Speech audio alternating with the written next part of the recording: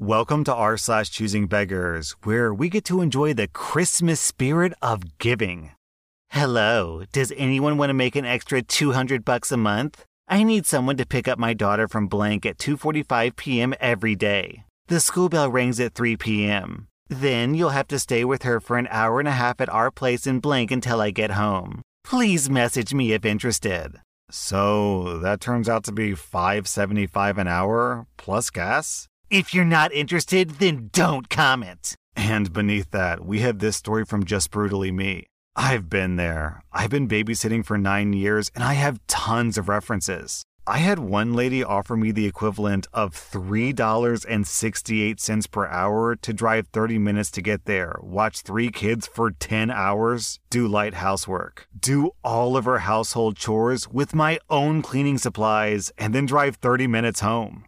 She got mad and called me a selfish little brat when I told her that I absolutely couldn't accept anything less than $10 an hour given the commute, number of kids, and other responsibilities that she wanted from me because I'd be losing money due to the commute and having to buy my own cleaning supplies. She messaged me a couple of other times since, begging me to come babysit because she can't find a babysitter who will do all of her chores and watch 3 kids for her awful pay. I very politely tell her every time that I would be happy to babysit for her and help around the house as long as she provides the supplies and pays the appropriate rate. She gets mad every time. And then we have another story from Kitharane. My current manager wants to hire a live-in babysitter to pick up and drop off her daughter. They would live in the garage, which she has yet to convert, and it's Australia, so it would be stupid hot in the summer. She expressed horror when I said that she would be expected to pay about $300 a week and provide food. She just couldn't understand that. Needless to say, she still hasn't gotten anyone. No one seems to be happy to sign up to servitude. This next post comes from Facebook, where someone is organizing some kind of local giveaway where people who are better off can buy gifts for people who are struggling. The organizer writes, "This post is for everyone that has asked for help for this big Christmas drive. Whether you've been matched yet or not, please pay attention to this. The donors are regular, everyday people. They aren't corporate sponsors, big business owners, etc. When it comes to your list, I've asked you to please keep your request to under $25. I did that for a reason. These people are being very generous with their time and money, but they don't have a lot themselves. Please keep that in mind, and if the sponsoring families contact you asking for more information, please keep the criteria in mind. Also, be grateful for what you get, because if you give them a whole list, then they'll do what they can, but if you don't get everything on the list, please be understanding and grateful for what you do get. I've had sponsoring families come to me saying that families that have asked for help are asking for things way beyond the criteria that I posted. Make sure the things that you're asking for are true needs and that they're small and reasonable. Thank you." Down in the comments, we have this story from Little Miss Dream. "I looked into adopting through USPS last year, and I was excited to share a big Christmas for some kids. I was going to go all out because I had a great year. I did end up donating elsewhere later. I specifically searched for Transformers, and I was going to make a few kids' Christmases by loading them up with my old favorite childhood toy. Every list that mentioned Transformers were clearly written by adults who knew the exact figures to pick, which were insanely expensive, rare, hard to find, and collectible, like the ones that you don't open from the box. It was disheartening." Also, we have this story from Reluctant Sub. "My office adopted a family at Christmas, and their requests were totally crazy. Multiple PlayStations, shotguns, a microwave, designer clothing. I was shocked. At the time, I was a divorced mom, and there was no way that I could afford this. But when I voiced my concerns, the big bosses suggested that I was being selfish, and I was shamed big time. Do they really not know how much their employees are making or realize that this is not a realistic expectation?" Then we have another story from Legal Bagel. "When I was a kid, my Girl Scout troop sponsored a homeless family, and we got a local radio station to donate like $2,500 or $5,000, I can't remember. But it was enough to get an apartment, furniture, clothing, and they were also going to connect the adults with job training and placement. The homeless family was upset that they didn't just get the money. They didn't like any of the apartments, and they didn't want to participate in the job program. They also didn't like the clothing options. I think we ended up giving the bulk of the money back to the station or to the local shelter because we had it for like 2 months to help this family. Then we have yet another story from that goth gamer chick. I did one of those angel trees where a family puts a Christmas list on a Christmas tree and you choose a list to buy for and give that family those gifts. A couple of coworkers and I pulled our money together to do one, and we chose a letter from a mom that had 2 kids. The list seemed normal for the most part. Clothes, Hot Wheels, car stuff, Legos. They asked for a PlayStation 4, which we thought was odd because both kids listed on the tag were under the age of 4. But whatever, we couldn't afford that anyway.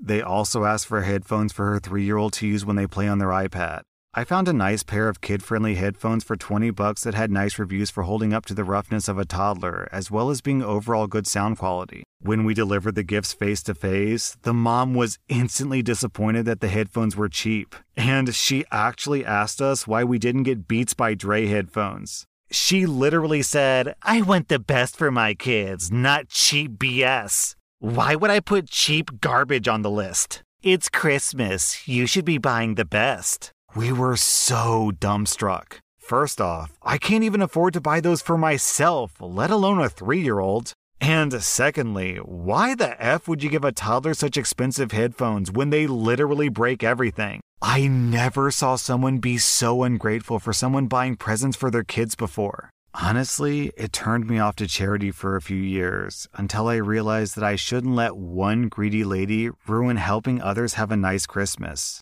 Now, more coworkers have joined in, and we were able to cover gifts for a couple of families this year. Don't let choosing beggars ruin it for others. So, a bit off topic, but while we're on the topic of Christmas gifts, a couple of episodes ago, I said I was super excited because I asked my wife to get me a drone for Christmas because drone flying looks super fun, and I think it'd be a really cool hobby for me to get into. So, my wife got me the drone, but I live kind of close to DC, and I didn't know this until after I got the gift, but apparently DC is this massive no-fly zone for drones. Literally, if I want to fly the drone one time, I have to file some sort of application with the TSA and then get a police escort just to fly the drone that one time. I literally can't even make the drone fly inside the confines of my own house because the software on the drone realizes that it's close to DC and it literally won't even turn on. So that kind of sucks. It doesn't kind of suck, it mega sucks because I was really excited. But, there's still hope because my wife and I are thinking about moving next year. So if we move out of DC, then perhaps there's hope that I can fly this cool drone around. Anyways, I just wanted to share that because that sucks. That's so unlucky. I feel so stupid for not looking this up beforehand, but it never crossed my mind that I would be in a giant no-fly zone. It just never occurred to me. So that just sucks, man. I feel like an idiot. News article. 41-year-old lawyer who sued his parents to pay him $500 a week loses appeal. What? An unemployed lawyer who has had his lavish lifestyle entirely funded by his wealthy parents for years has lost a court bid to force his mother and father to continue to pay him maintenance. Faiz Siddiqui, who's 41, claimed his parents are violating his human rights after they stopped paying for his life in London after he went years without a job. Siddiqui, who graduated from Oxford University, last worked in 2011, having previously practiced law at prestigious firms Burgess Salmon and Field Fisher Waterhouse and worked as a major tax and blah blah blah. While unemployed, he claimed that he's become entirely dependent on handouts from his parents, who are 69 and 71 and live in Dubai. These payments amount to about £1,500 a month, while the 41-year-old lives rent-free in a £1 million apartment in central London. So apparently, this guy also tried to sue Oxford University for £1 million in 2018 over his failure to get first-class honors. He claimed that what he taught was inadequate, and he lost that case too. How can someone who's just so perfectly set up to succeed in life be such a failure? Graduated from Oxford, has wealthy parents?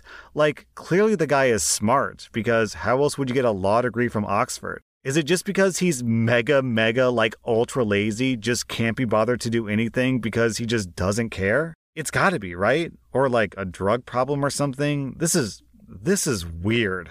How does he honestly expect that a jury is gonna force wealthy parents to pay a 41-year-old a salary for just existing? Like, what's the claim? Child support, I guess? Man, this guy must like straight up be the laziest human being to have ever existed. Also, it's really weird because if his parents are wealthy enough that they can afford to give him a £1 million apartment in New York, then clearly his parents are super wealthy. Also, his parents are pretty old, so they could kick off any day now. So why would you go out of your way to piss off your parents by suing them, which in my mind would pretty much guarantee that you will never get any of that inheritance money, right? This just doesn't make any sense to me. I'm looking for a logo and banner. All right, the total for that will be $12. What do you want them to look like? Something like yours, but more color, and on the side of the banner, I want it to say blank for instant RTS. What colors do you want? Blue, purple, and pink. All right, how does this look? It's watermarked because it hasn't been paid for yet. It looks good. All right, so the total is $12 and my PayPal is blank. Just let me know when you send it and I'll get you the HD pictures. I want to see the HD picture first. Why? 'Cause I don't know if I like it. Look, I'll give you a shout out for it. I don't need a shout out. I have many active viewers. Can you pay for it or not? I can't. Okay, why'd you commission me? I thought that you were doing it for free. You did ask prices. Could you let me use it? I can't. Why? You already made it. Because I thought you could pay for it. Let me use it and I'll pay you as soon as I get the money. You're not getting it until you pay. I see these types of posts a lot where some young, aspiring content creator is trying to get someone to make them a logo or an intro or an outro or whatever. And I can say, like, as a professional YouTuber, it just doesn't matter. Man, it really does not matter in the slightest. No one cares about your banner. No one cares about your fancy intro. No one cares about any of that stuff. All they really care about is the video entertaining or is it not entertaining? So trying to scam hardworking artists out of money because you think, oh, if only I had a banner for my YouTube channel, then I could finally hit 1 million subscribers. It just doesn't work like that. So if you're thinking about being a professional content creator, just try to make good content. And then all that other stuff like banners and background music and intros, that stuff comes later. Just don't worry about it. Okay, so for this next post, there's this thing called Reddit Gift Exchange, where basically you sign up and you say what you want, and then some random person on the internet gets you and they send you a gift, and then you get some other random person and you send them a gift. So it's basically like, kind of like White Elephant, but for the entire internet. Anyways, this one dude signed up to Reddit Gifts, and this was in his profile. Likes and dislikes. Any greeting card you send me must have money or a gift card because I will request a Visa gift card along with it. The gift card amount can be either $25, $50, or $100. If you can't buy a gift card, then the money is a replacement option, which I will request for a $50 bill. Thanks and happy holidays. Then this guy posts a picture of the holiday gift card that was sent to him, and it doesn't have any money in it, and he writes this. I like the holiday card, but I asked for money or a gift card with it. So, despite liking the gift, I didn't like how it failed to follow the requirement that I gave them. Okay, so this reminds me of something that I've been thinking about recently because it's near Christmas time, so it kind of dredged up this memory. So back when I was really, really young enough that I would still be at the age where I would go on Easter egg hunts. So God, I must have been probably 8 or something. Really, really young. My mom asked me what I wanted for Easter, and I said a video game. I wanted a video game for the N64. And Easter rolled around, and my mom got me a bunch of stuff, like toys and candy. She kind of always goes over the top on holidays, to be honest. But I didn't get the video game that I asked for. And I was like a spoiled, petulant little 8-year-old, and I was upset because I was really looking forward to the video game. So I kind of trashed my mom a little bit afterwards. I was like, Mom, I asked for the video game. Why didn't you get me the video game? And she gave me this lecture about how I was being spoiled and entitled and how she did give me a bunch of gifts and I should be grateful for what she did get me and not be upset about the things that she didn't get me. And even at the age of 8 years old, I was like, okay, yeah, that makes sense. I understand now the point of giving gifts and receiving gifts. And that stuck with me. And I've remembered that. And when Christmas rolled around, that memory kind of dredged up. And I look back and cringe at how entitled I was on that one Easter. Anyways, I'm sharing this story because I want to illustrate that even an 8-year-old child can understand the importance of not being an entitled douchebag.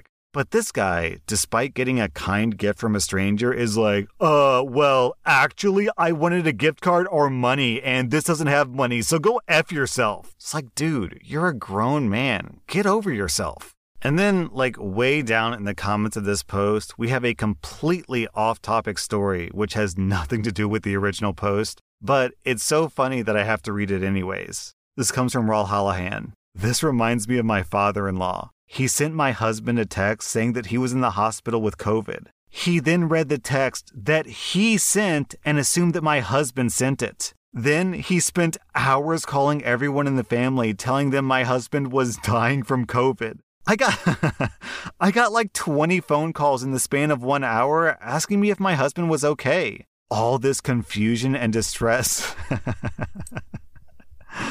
All this confusion and distress because my father-in-law read his own text message and thought that it was from his son. Dear son, I have COVID. Love, Dad. Oh my God, my son has COVID. That was r/choosingbeggars. And if you like this content, be sure to follow my podcast because I put out new Reddit podcast episodes every single day.